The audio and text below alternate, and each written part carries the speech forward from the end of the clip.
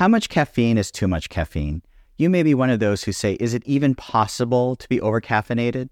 This question got stuck in my brain after hearing someone at the gym say last week that they drink 8 cups of coffee a day. I mean, I take caffeine daily, but 8 cups just seemed too much to be healthy. Of course, caffeine is super popular. Even long ago, Thomas Jefferson once said, "Coffee, the favorite drink of the civilized world." And over 200 years later, it still seems to be true.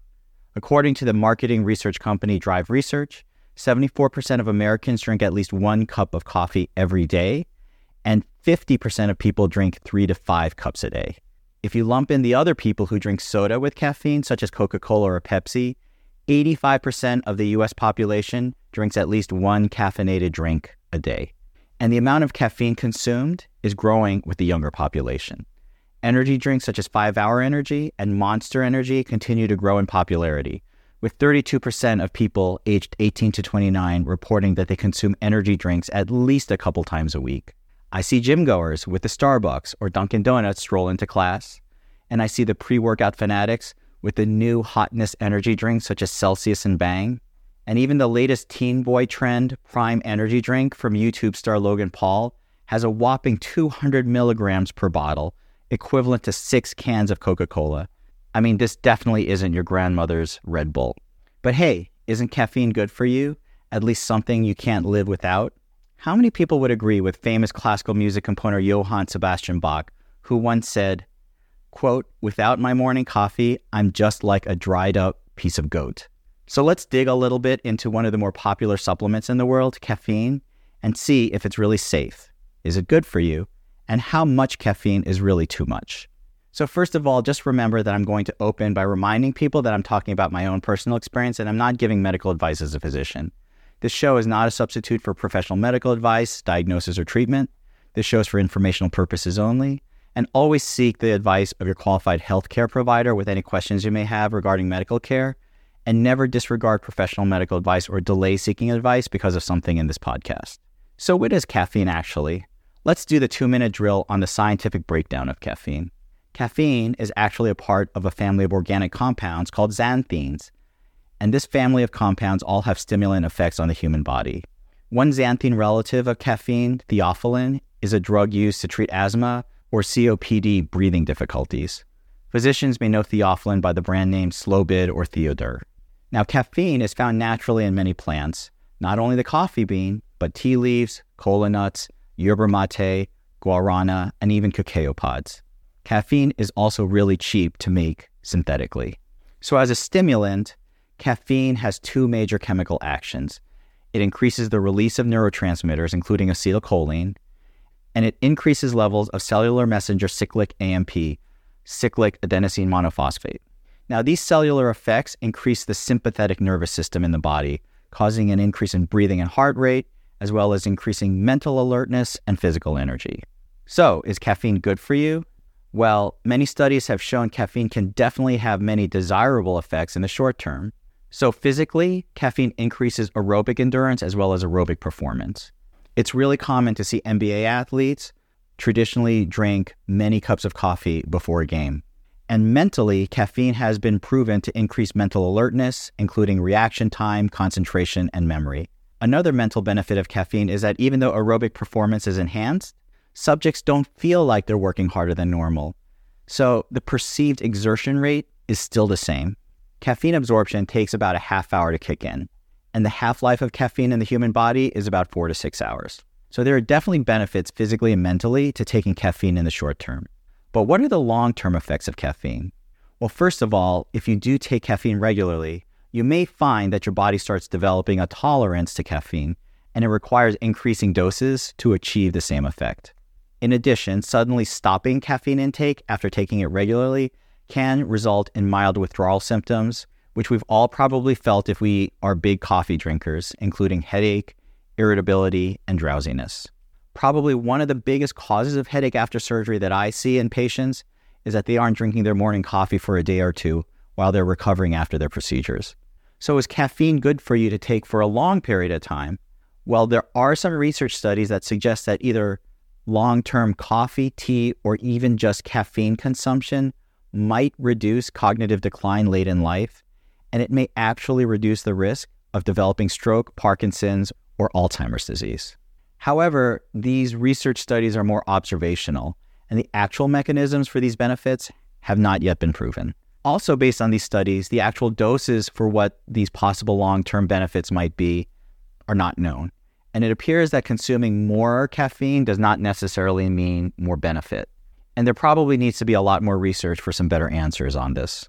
I mean, remember, until very recently, we used to say based on observational studies, a glass of wine or two every night was good for your heart, until we actually had better studies that showed that any amount of alcohol was not good for you. And these observational studies confused the other positive behaviors that these wine drinkers had, which actually helped the heart, not the alcohol. But at least for now, if someone asked me personally what the effects of taking long-term caffeine would be, I would probably say it's not bad for you, and it might actually be helpful, but we don't know for sure. But I'd say if you really like taking your caffeine every day, go ahead. So before I start talking about what amounts are okay with caffeine versus what we consider excessive amounts of caffeine, let's first talk about a couple categories: children, teenagers, and pregnant women. In children, now when I looked at the studies, I was surprised that there's no evidence that caffeine actually stunts growth, which shatters our family belief that my youngest brother is the shortest in the family because he was spoiled rotten and he was allowed to drink a lot of Coke when he was growing up. But the problem is that the same effect that caffeine has on adults may actually cause problems in children. Many children have difficulties falling asleep or maybe staying asleep or have anxiety with even a small amount of caffeine. And remember, caffeine dosage is based on body weight, so even a small amount, say from soda, can have a big effect on a child. Therefore, no amount of caffeine is recommended as safe for children. So what about adolescents? The neighborhood around my local Starbucks has tons of teens walking around with their caramel macchiatos in hand every day. The American Academy of Pediatrics recommends that between the age of 12 to 18, the recommended amount of caffeine is no more than 100 milligrams a day, which is about 1 cup of coffee depending on your brew strength, and a can of Coke has about 40 milligrams of caffeine.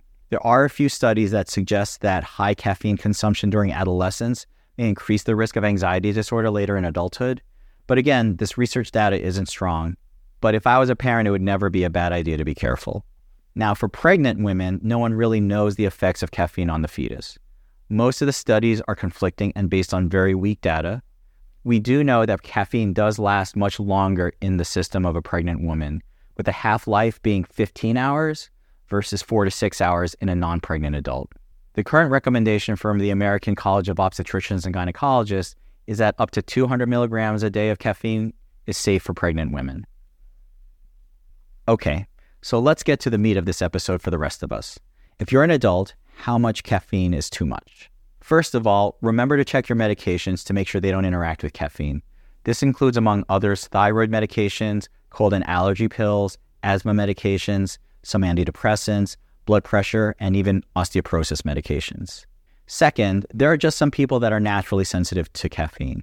So if you have insomnia, jitters, anxiety, rapid heart rate, upset stomach, nausea, or headache from any amount of caffeine, that's probably already a sign that you need to lower your caffeine intake or just cut it out completely. So caffeine is a drug. If you take it in a high enough dose, it will definitely kill you.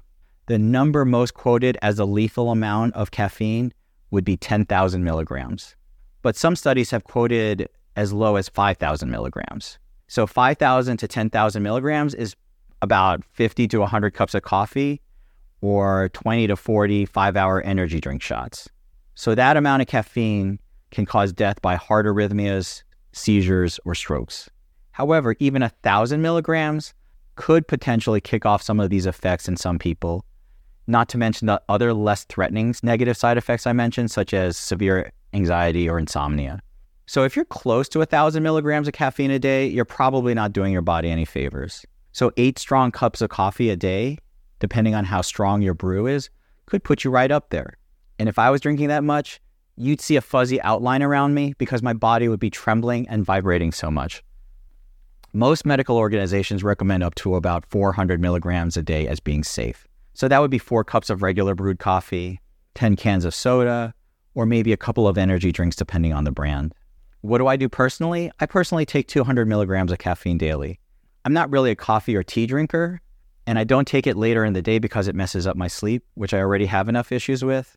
So I'll just take a 200 milligram caffeine supplement pill first thing in the morning.